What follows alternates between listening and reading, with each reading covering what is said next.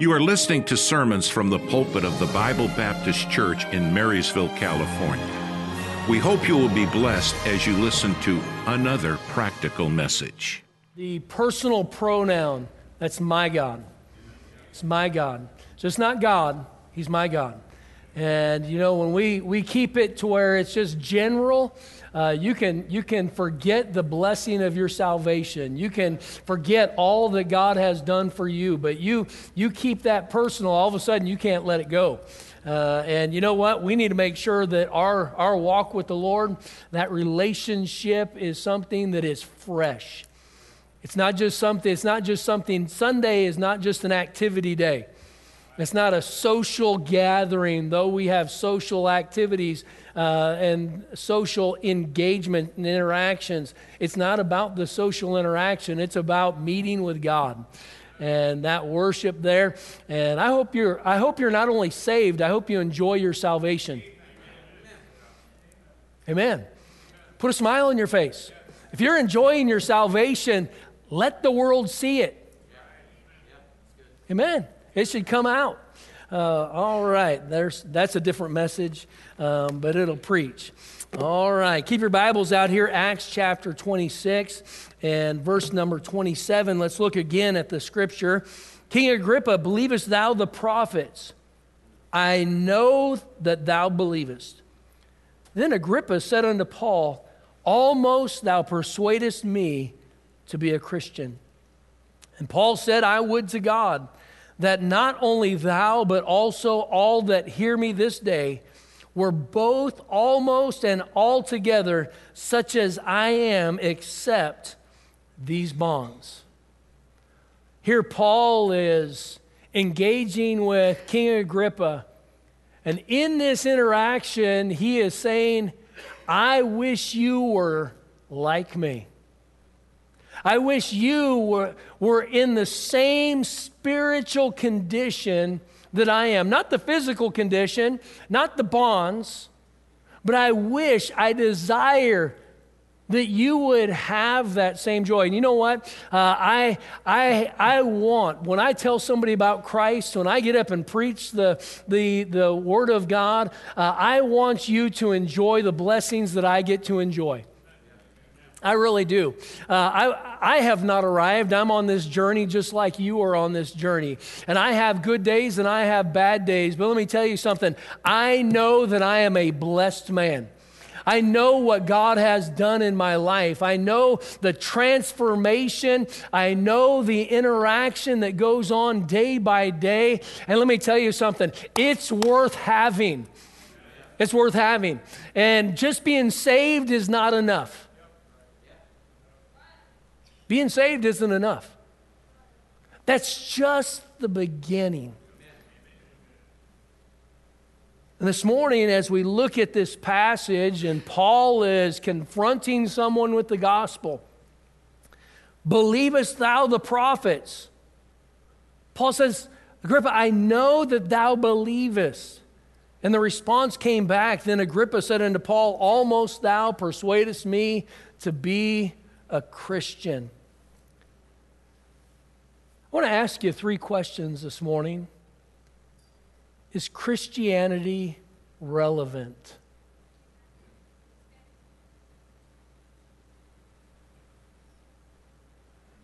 Is Christianity relevant? Is your faith worth sharing? Man, don't get quiet. I haven't even started preaching yet. Is Christianity relevant? Yes, sir. Is your faith worth sharing? Yes. Amen. Are you comfortable with spiritual conversation? See, right off the bat, I gave you all 3 points. Sometimes I'll put my Bible up here and say, I'm almost done. You got all 3 points, but I haven't even started. So this morning, I want to preach you on the title, A Relatable Relationship. A relatable relationship. Father, I pray that you'd help us this morning as we look at the truths that are here in Acts 26 and Lord, how you have worked and the example that you have given to us. And I pray that you would help us, Lord, to realize the great opportunity that we have. And so help us this morning. May the devil be defeated. May the distractions be limited. May the Spirit of God move freely and help each of us today to not only hear, but help us to have ears to hear. Help us not to just be present, but help us to be present in this service. And so I pray that you would just help our attention to be on this vital subject and help us now, please, for Christ's sake. Amen. In our passage, Paul has the opportunity to defend himself. He has been a prisoner now for 2 years. He has been accused of a capital crime. His life is literally on the line, and he has yet to have a trial. How would you like to be in that situation? And now Paul, he has an opportunity to be able to defend himself. They're sending him to Caesar. He is about to go to see Caesar and appeal to Caesar, but they don't even have an accusation. They don't even really have a crime to lay at or to send with Paul for the reason of his imprisonment. And so Paul now is given an opportunity to defend himself before Agrippa and Festus. And with that process here in his defense, he didn't defend himself. You know, if you only had one opportunity to defend yourself, don't you think, I think myself, I would probably be thinking through all of the reasons why I should not be in prison. I would probably be trying to figure out, how can I get out of this situation? Is anybody else with me on that? But Paul here, he does not even give a defense. You know what Paul does? He takes this opportunity to defend, and now he uses this opportunity to share his faith.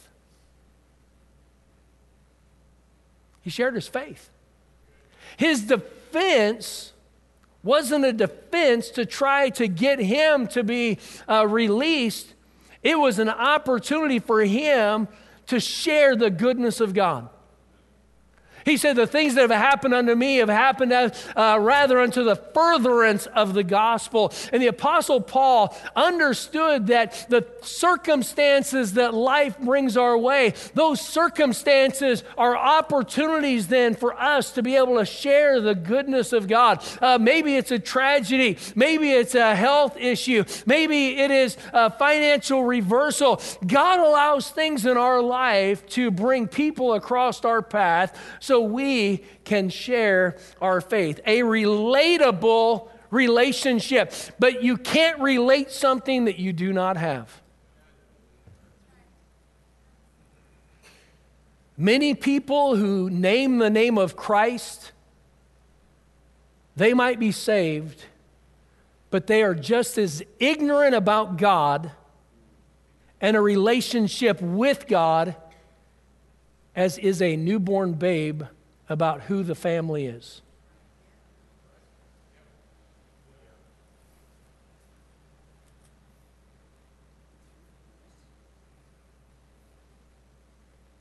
That newborn babe doesn't know your name.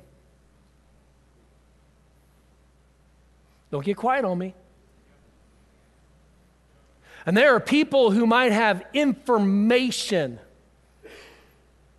about God, but information doesn't make a relationship. You know, this lady down here on the second row is my wife. 34 plus years she has put up with me. What a blessing. For me, not for her. And you may know things about her. You may know her favorite color. You may know her favorite cookie or candy. You may know things that she likes. But information about her does not mean that you know her.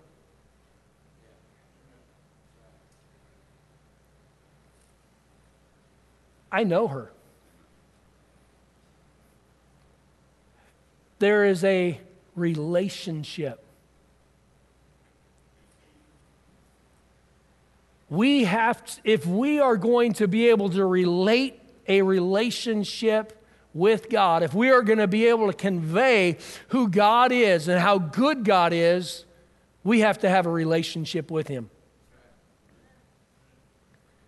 And maybe we are timid, and maybe we have an inability to communicate about God because maybe that relationship is no longer there.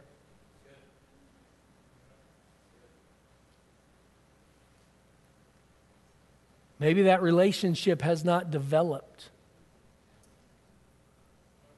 So we're going to look at this morning, and it's going to be good. Amen? Amen. All right?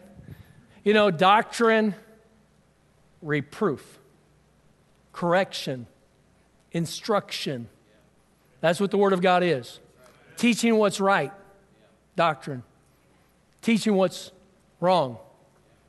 Teaching how to make the wrong right. And then how to keep it right. And so here we want to look at this morning. So look again, Acts 26, verse 27. King Agrippa, believest thou the prophets? I know that thou believest.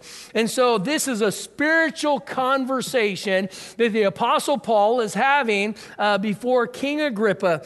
And this spiritual conversation is one that Paul was having. He engaged in spiritual conversation with someone who we know because of his response, he was not a believer. All right, he rejected Christ. This spiritual conversation, according to Barna, the average adult has about one spiritual conversation a year. Think about that. The average adult in the United States has about one spiritual conversation about God, about their faith, about religion. That's just including a religion conversation. The average adult, one conversation a year. You say, well, that's just everybody. Surely among Christians, that would be different. We would hope. The study goes on.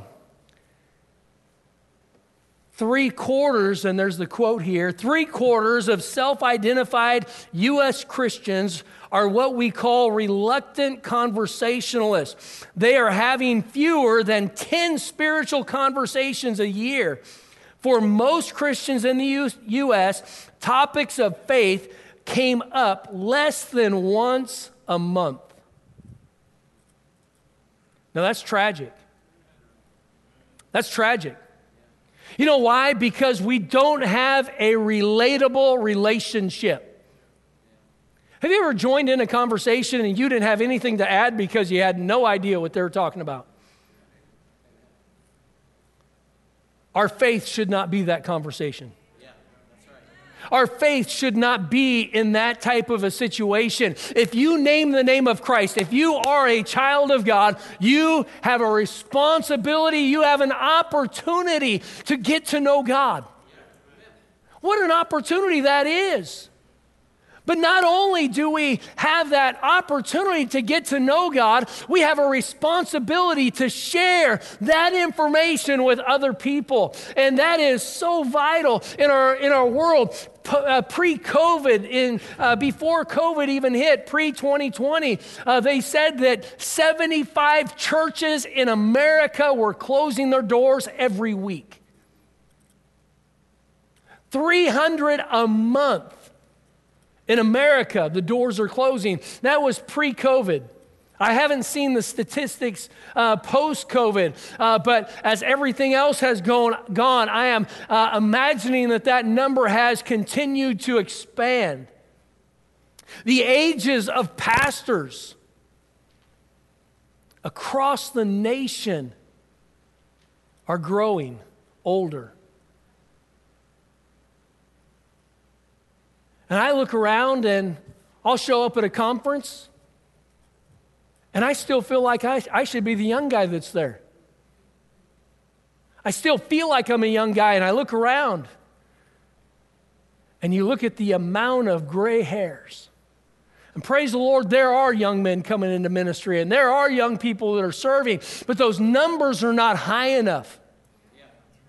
You know why? Because we're not even having conversations, spiritual conversations within our own home. We're not having spiritual conversations within our own church and our gathering amongst believers. And so this has got to change. And the truth is, most Christians are busy with other things. The day-to-day normal life, jobs, kids, budgets, sports. In this list of the other things that were mentioned that Christians are that's dominating their conversation, the weather. How does the weather outbeat our faith? And let's be honest, how many times do we talk about the weather? Man, it's going to be hot today. And we do. We converse about the weather, and we converse about finances, and we converse about the price of gas, and we converse about our budgets and the issues of life. But the reality is, we have to make sure that we are conversing about our faith. We've got to be sharing our faith. And as a believer, that has got to be something that comes to the forefront of our mind, the responsibility to share our faith. And so that first question, number one, is Christianity relevant? Is it relevant? Is our faith relevant to the issues that are going on in this world? And let me tell you, it's a resounding yes. It's a resounding yes. I mean, when you want to look at any of the cultural issues that are going on in the day, you know, Jesus is the answer. He is the one that can solve those problems. The Bible, the truths of the Word of God, the application of truth in our lives, it will solve the most of problems because sin has consequences.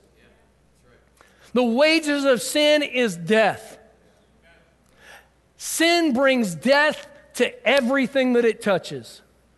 You know what? We grab a hold of this book right here, and this book right here is full of truth, and this book right here is full of holiness. Amen. And you and I need to grab a hold of it and understand it and have the right biblical worldview. Our faith is relative. Christianity is relative to the issues that are going on. Our young people are down at Joshua camps down in Lancaster this week. And with that, the theme of the camp that we've got the kids going to is a biblical worldview. But let me tell you something, Mom and Dad, it's not our job to teach your kids a biblical worldview. Amen. It's not the Christian school's job to teach your kids a biblical worldview. It's your job. And you know what we'll do is we'll partner together, and from the pulpit and from the parent and from the school, they should all be pulling together to reinforce the truths. But we've got to make sure that we're teaching our kids that Christianity is relevant to the world that we live in. And we look at the problems that this world is experiencing. The problems are there because they're violating God's ways. God's ways work. It works. It works for everybody. It works for those who embrace the Lord as their Savior, but it also works for those that reject Him. Because truth works for everybody.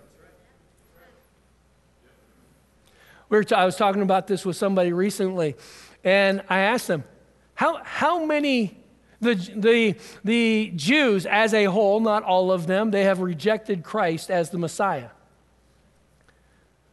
But how many poor Jews do you know? Why?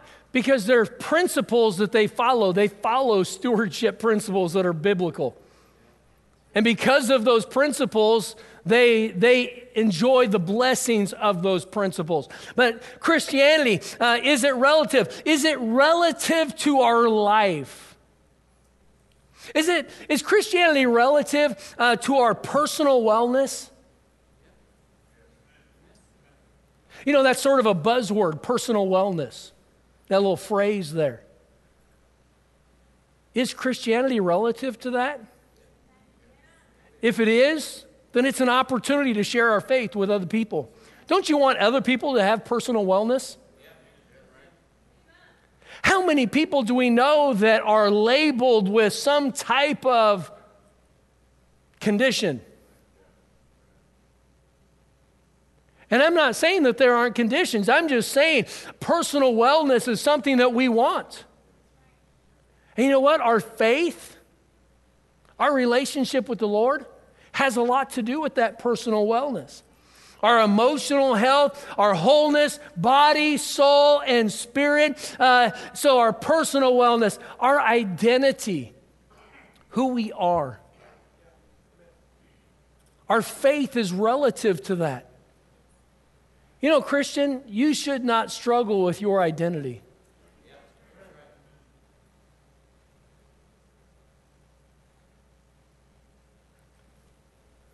The identity right now has been undermined on so many levels.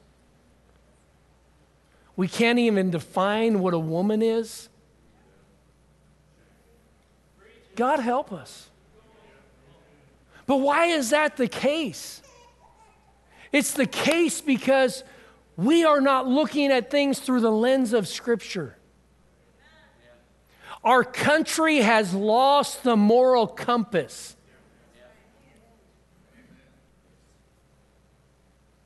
Now, everybody has their own truth.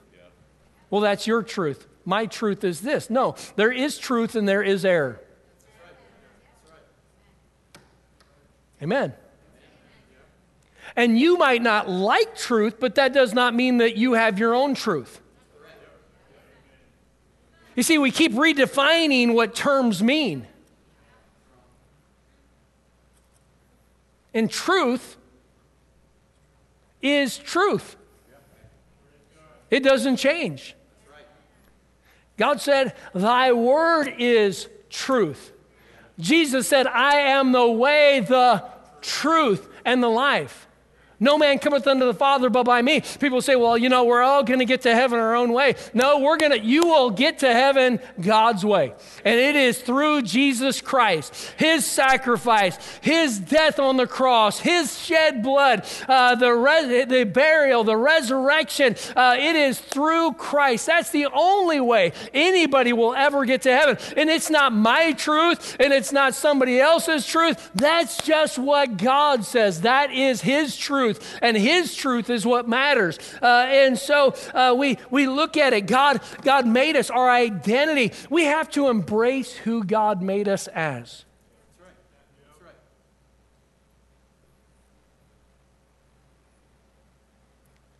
I'm thankful that God made me a man. Amen. Praise the Lord. And I have no qualms about it. I'm thankful that God made my wife a woman. And man, husband, wife, woman. Marriage, husband, wife. Male, female.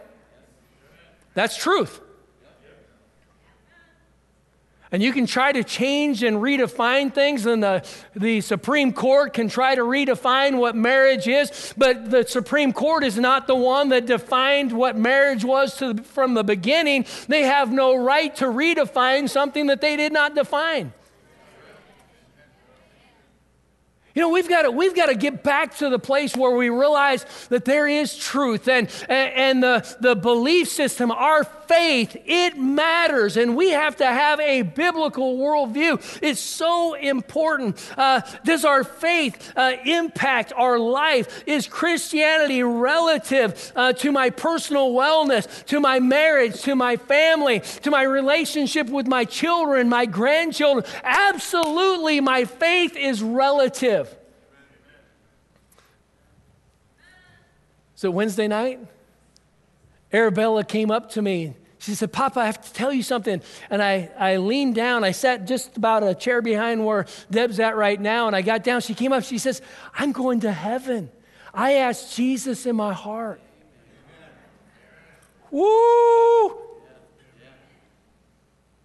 Not only am I excited that another name is written down in the Lamb's Book of Life, I'm excited that my granddaughter got saved. Woo! Praise the Lord. She's going to get baptized tonight. You know what happened? That relative faith was communicated. We have got to be able to take the faith that we have, and we've got to hand our faith off generationally and to our children and to our grandchildren. Let me tell you something, moms and dads, you walk away, your grandchildren, when your children come of age, or maybe your grandchildren, if you walk away from your faith, how do you know that they will even hear the presentation of the gospel? There's a lot riding on us realizing that our faith is relative. It's relative to our life. It's not relative to just church. This is a building, but we are a church. And that assembly of baptized believers, what is it? It's a body, it's an organism, and there are relationships that are tied there, and our faith is relative. It's relative within the walls, but it's also relative outside these walls, and we've got to be living our faith not just here. We've got to be communicating our faith not just inside the walls. We've got to be doing so everywhere else. Our faith, it's relative to our career, our job, the daily grind. Is our faith relative? Is Christianity relative? Secondly, is your faith worth sharing? Is your faith worth sharing? Back in our text, verse 27, King Agrippa, believest thou the prophets? He's confronting him with truth. He's confronting him. But here we go back a little bit, go back to verse number 6. And as we look at how Paul now, he is giving his defense, look at verse number 6. It says, And now I stand and am judged for the hope of the promise made of God unto our fathers, unto which promise our 12 tribes, instantly serving God day and night, hope to come. For which hope's sake, King Agrippa, I am accused of the Jews. Why should it be thought a thing incredible with you that God should raise the dead? I mean, he is just telling him, listen, I am accused here because I am preaching, I am teaching that Jesus Christ was not only crucified, but he was risen from the dead. And aren't you glad that he is? He is risen from the dead. We serve a living Savior. He said in verse number 9, I verily thought within myself that I ought to do many things contrary to the name of Jesus of Nazareth, which thing I also did in Jerusalem. And many of the saints did I shut up in prison, having received authority from the chief priests. And when they were put to death, I gave my voice against them. And I punished them often in every synagogue and compelled them to blaspheme. And being exceeding mad against them, I persecuted them even unto strange cities. Whereupon, as I went to Damascus with authority and commission from the chief priests, at midday, O king, I saw in the way a light from heaven. You know what? He is communicating his interaction.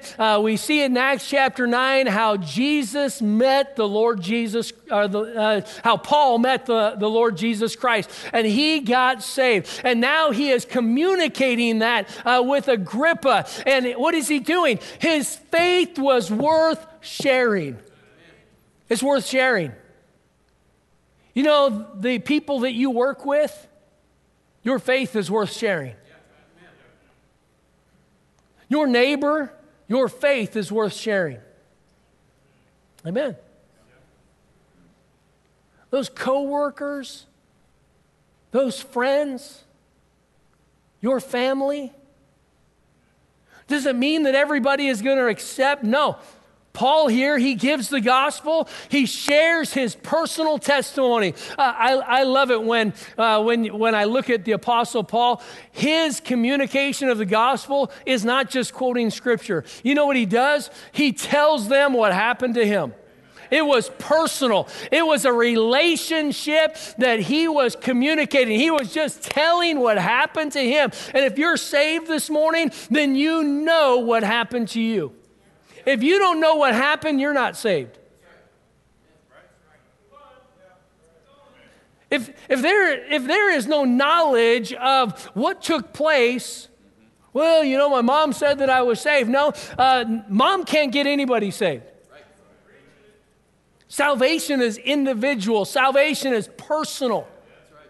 And that relationship is one that we need to be able to communicate. Paul here, he was sharing his faith. Is our faith worth sharing? And Paul shared his personal testimony, and now he's drawing that net at the end, and he says, believest thou the prophets? Do you believe what God said? Do you believe the Word of God? Do you believe the truth of Scripture? Do you know why we give invitations? Because the gospel demands a verdict. You know, when it comes to an invitation at the end of service, it's not the time to check out. It's not the time to take off and go get your kids so you can be the first one at the restaurant. You know why? Because truth demands a verdict. And with that, not only for salvation of those who have not yet accepted, just think about it. You have somebody sitting right behind you that's lost. I'm trying to figure out who to pick on. Brother Ken, you have somebody right behind you that's lost. Yeah, Andrew. All right. I probably should have done that the other way. You have somebody right in front of you that's lost. An invitation comes and the Holy Spirit's been working in his heart, and then you get up and leave. You know what runs through their mind?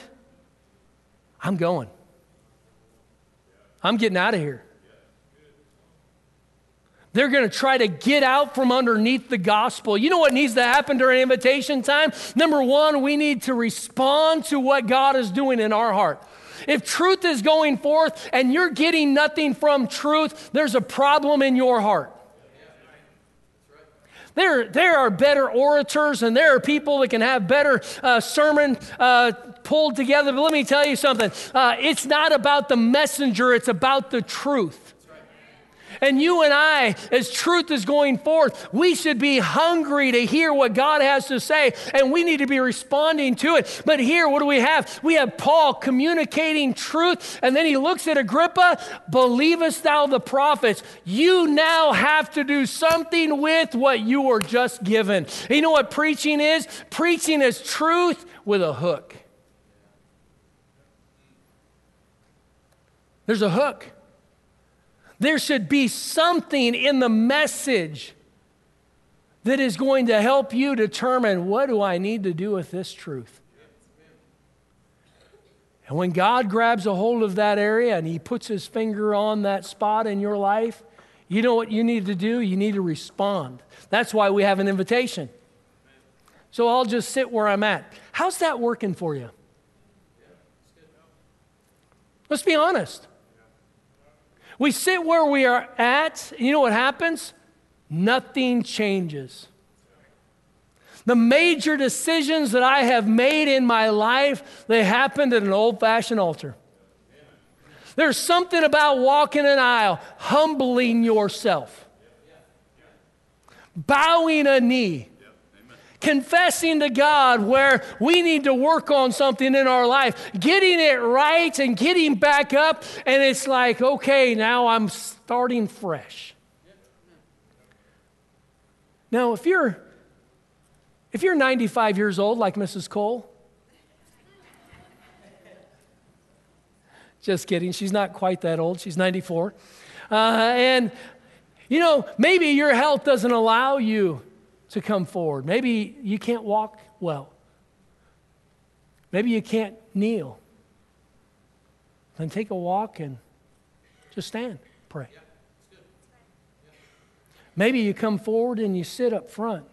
There was an action there was a response. You know what? Paul here is communicating with the lost, and you know what was expected? That the lost was going to make a decision. And you and I, we make decisions on our faith.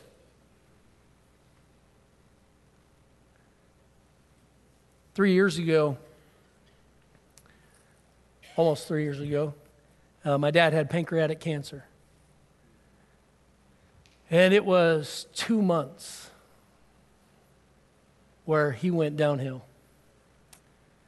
He had multiple surgeries, procedures, finally came home and was in hospice. There wasn't any, outside of a miracle, there was no hope. Hospice nurse came in, and family, we had gathered together. And we're sitting there, and the hospice nurse was saying, we need to figure out, we're going to continue with the hydration, or we're going to continue with the feeding tube. And as the hospice nurse laid out what the situation was, it was basically, okay, Pops, what do you want to do? He sat there, and we as a family were sitting there, and Pops looked over, and he made eye contact and just locked in with me. What do you want me to do? Whew. I swallowed hard, sort of like I am now.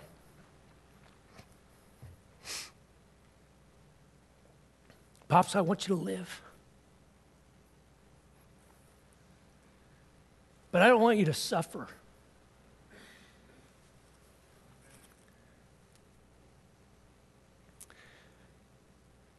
So what is it that you want to do?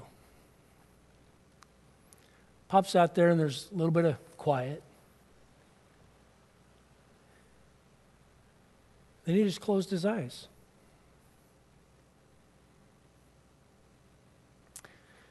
I swallowed hard. I looked over at the hospice nurse and the family, and I said, no decision is a decision. So we'll stop the feeding tube. We'll stop the hydration. Pops, with his eyes closed, he smiled. That was the decision. Just because we're silent on something does not mean we're making no decision. When we do not decide consciously, we subconsciously are making a different decision. When it comes to our faith, if you're here this morning and you don't know Christ as your personal Savior, no decision is a decision. Let me tell you, accept Christ today. He is the only way to heaven. He is the one that will forgive every sin. He is the one that can break every chain that you are held in. And He will give you not just eternal life, He will give you a blessed life. Being a follower of Christ is a blessed life. What a blessing it is. And here, when we look at the gospel, it demands a verdict, and we have to make decisions with that. So let me ask you, is your faith worth sharing? And if your faith is worth sharing, then do so. Do so. You say, well, I just don't know what to say. Then start studying so you know what to say.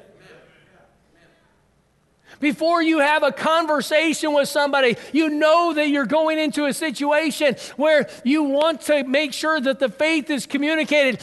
Live through that situation. Try to think through what you're going to say. After I had been saved for a while, I was already at Bible college. My grandpa did not profess being a Christian, a believer at all, and so here I was in Bible college, going to be a pastor, a preacher, and so we were coming home. I don't remember if it was Christmas or what we came home for, but we stopped. The family went to visit my great-grandma, or my great-grandma at a care home, and everybody was there. And so when we were leaving, I told the rest of the family, I said, listen, nobody else goes with Grandpa. I'm witnessing to Grandpa today. And so got in the car with Grandpa, and we had a drive from Tacoma back to Gig Harbor, and then I started just sharing the gospel with him. We pulled in front of his garage, and I sat there in that front seat of the car, and I told my Grandpa, I said, Grandpa, I don't know what you believe about God and about faith. I do believe, I don't know what you believe about heaven and about hell. I said, but I do believe that there is a heaven, and I do believe that there is a hell. And what kind of grandson would I be if I did not tell you about my faith? And he allowed me to take the gospel, and I spent almost an hour, about 45 minutes, shared the gospel with him. And he said, I did that when I was a child. Now, I don't have a life that was lived to where I have confidence in that testimony, but let me tell you, I hang on to that. I'm hoping that when he did pass, and when I did his funeral, and I shared that story with those that were there, I want to make sure, I'm looking forward to the day when I'll see my grandpa again, and my hope is that he did trust Christ. But you know, our faith is worth sharing. It's worth sharing. It's not always easy, but it's always worth sharing. Lastly, are you comfortable with spiritual conversations? Are you comfortable?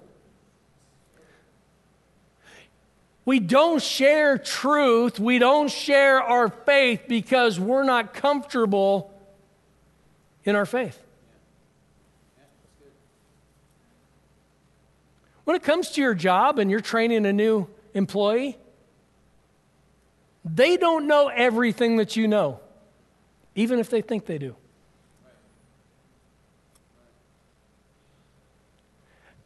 And as you're going through training, you're confident because you know what they're supposed to do.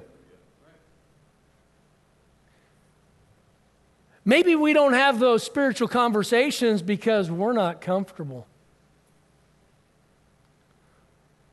We are not confident in our faith.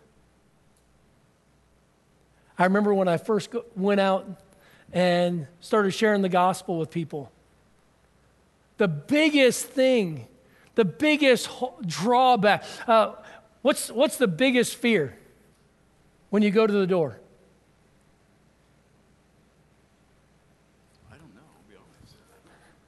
The biggest fear for me was they're going to ask me a question I don't know the answer to.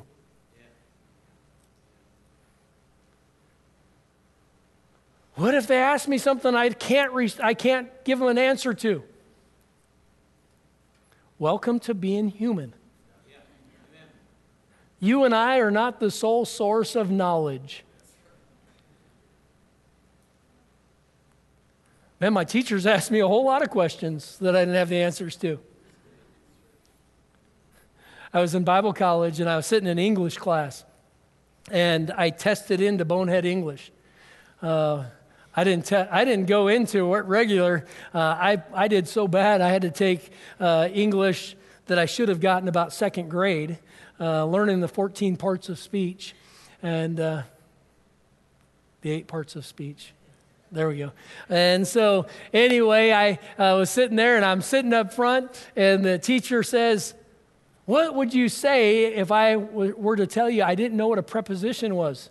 And then she locked eyes with me. And I said, "I'd tell you you're not the only one." I didn't have a clue. You know what? In life, we don't have all the answers. We don't have the answers in our faith. But we should be growing. Somebody asks you a question that you don't know. You know what that's going to do? That's going to motivate you to go back, get into your Bible, and get the answer.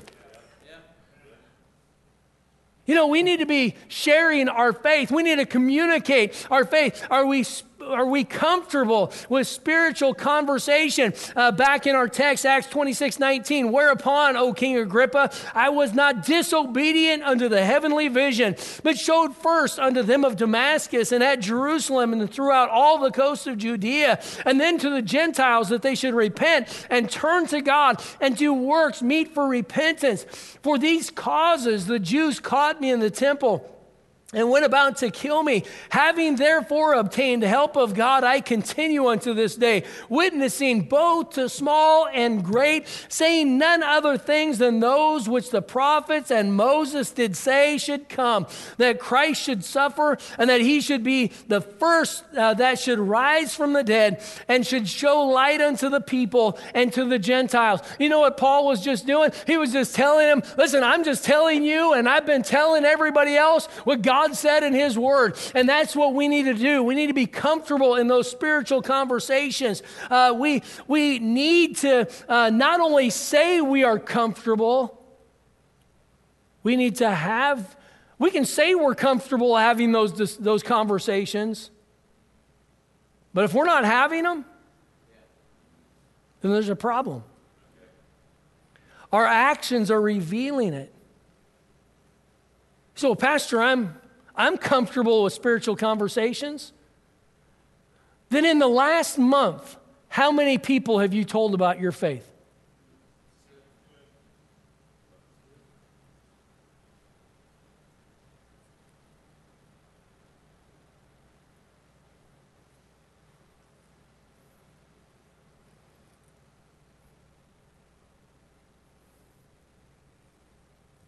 Just think about that.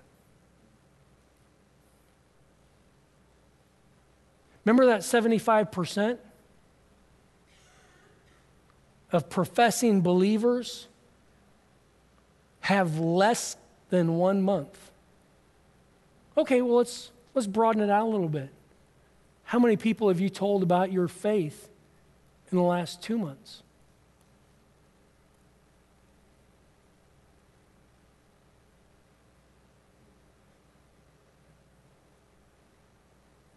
Convicting, huh?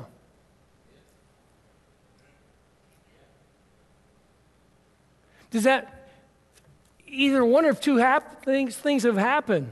Either you're not comfortable with spiritual conversations, or you have not been around anybody. And you just didn't have an opportunity.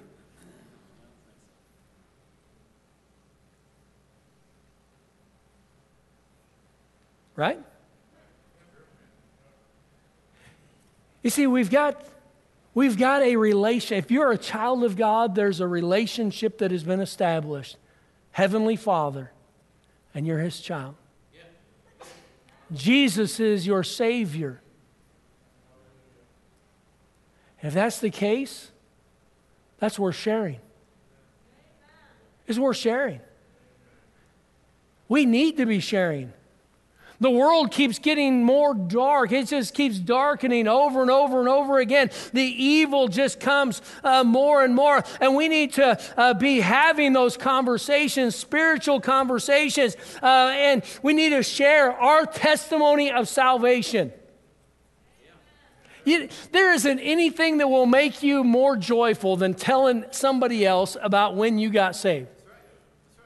And it will help stir, it will help restore the joy of thy salvation. As David prayed in Psalm 51, having that salvation, the joy of it, sharing the goodness of God, sharing a Bible verse, sharing a devotion that you just had and you were in your Bible and you're studying and God gave you a nugget. Who did you share that with?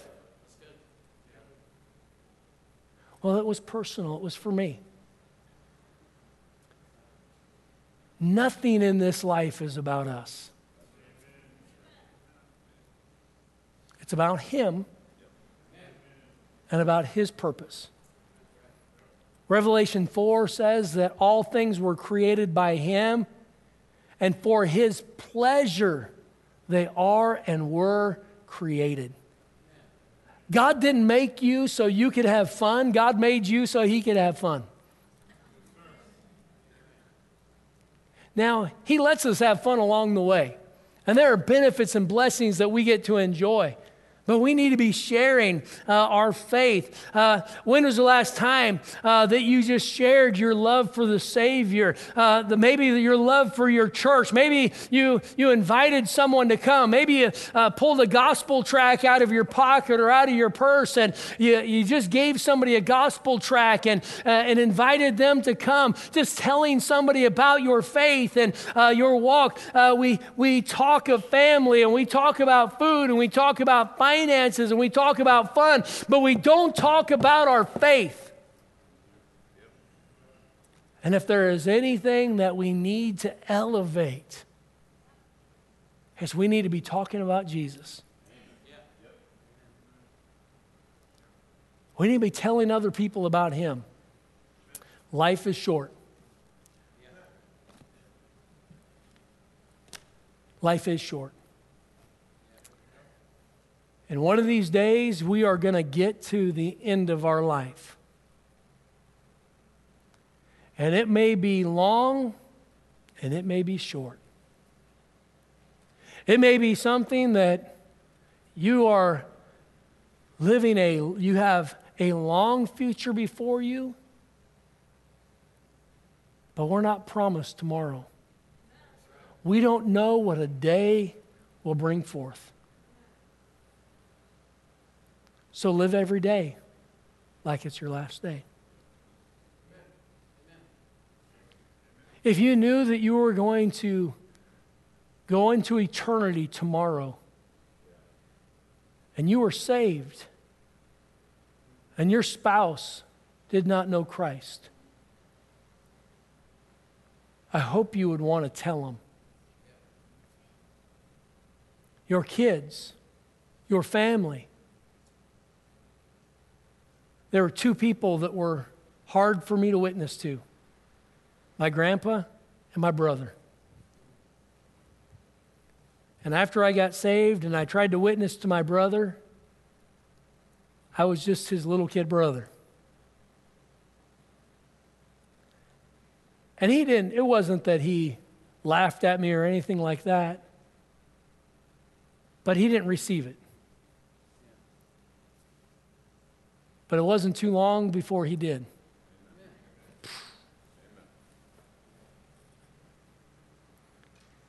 You know, tell the people that you love about Christ. Our faith is worth sharing. It's a relatable relationship.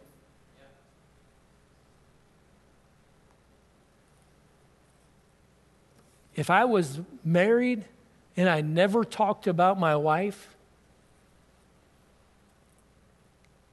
I never ever said anything about her, wouldn't that make you just wonder, what's going on? There's a relationship there that is not separated from who I am.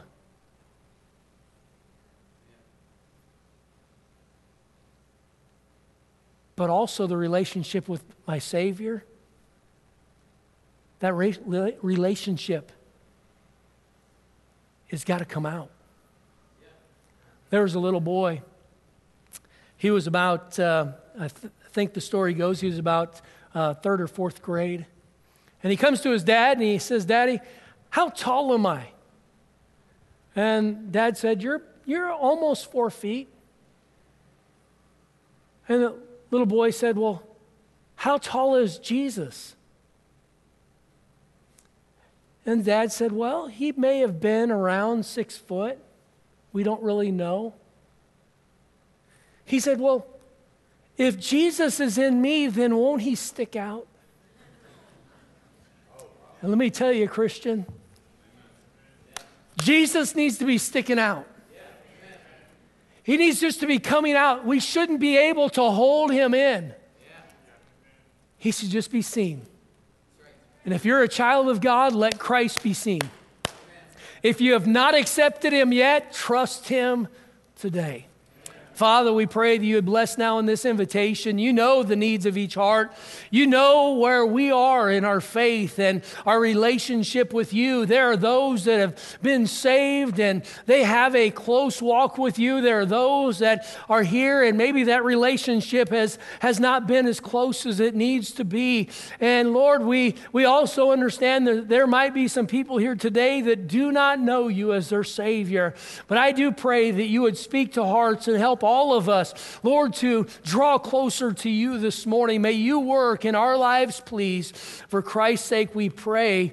Amen. Let's stand together. Heads bowed, eyes closed. If the Lord spoke to your heart this morning, you respond. You respond. Maybe you're this morning, you don't know Christ as your personal Savior. Let me encourage you to come. We'll have someone take the Bible and share with you what God says about you going to heaven.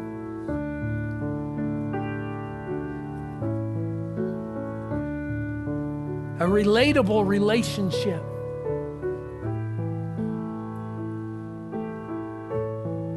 How about it, child of God? Is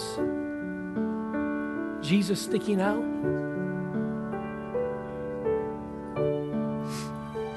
Thank you for listening.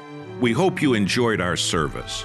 If you would like to hear more, visit our website at bbc4me.org.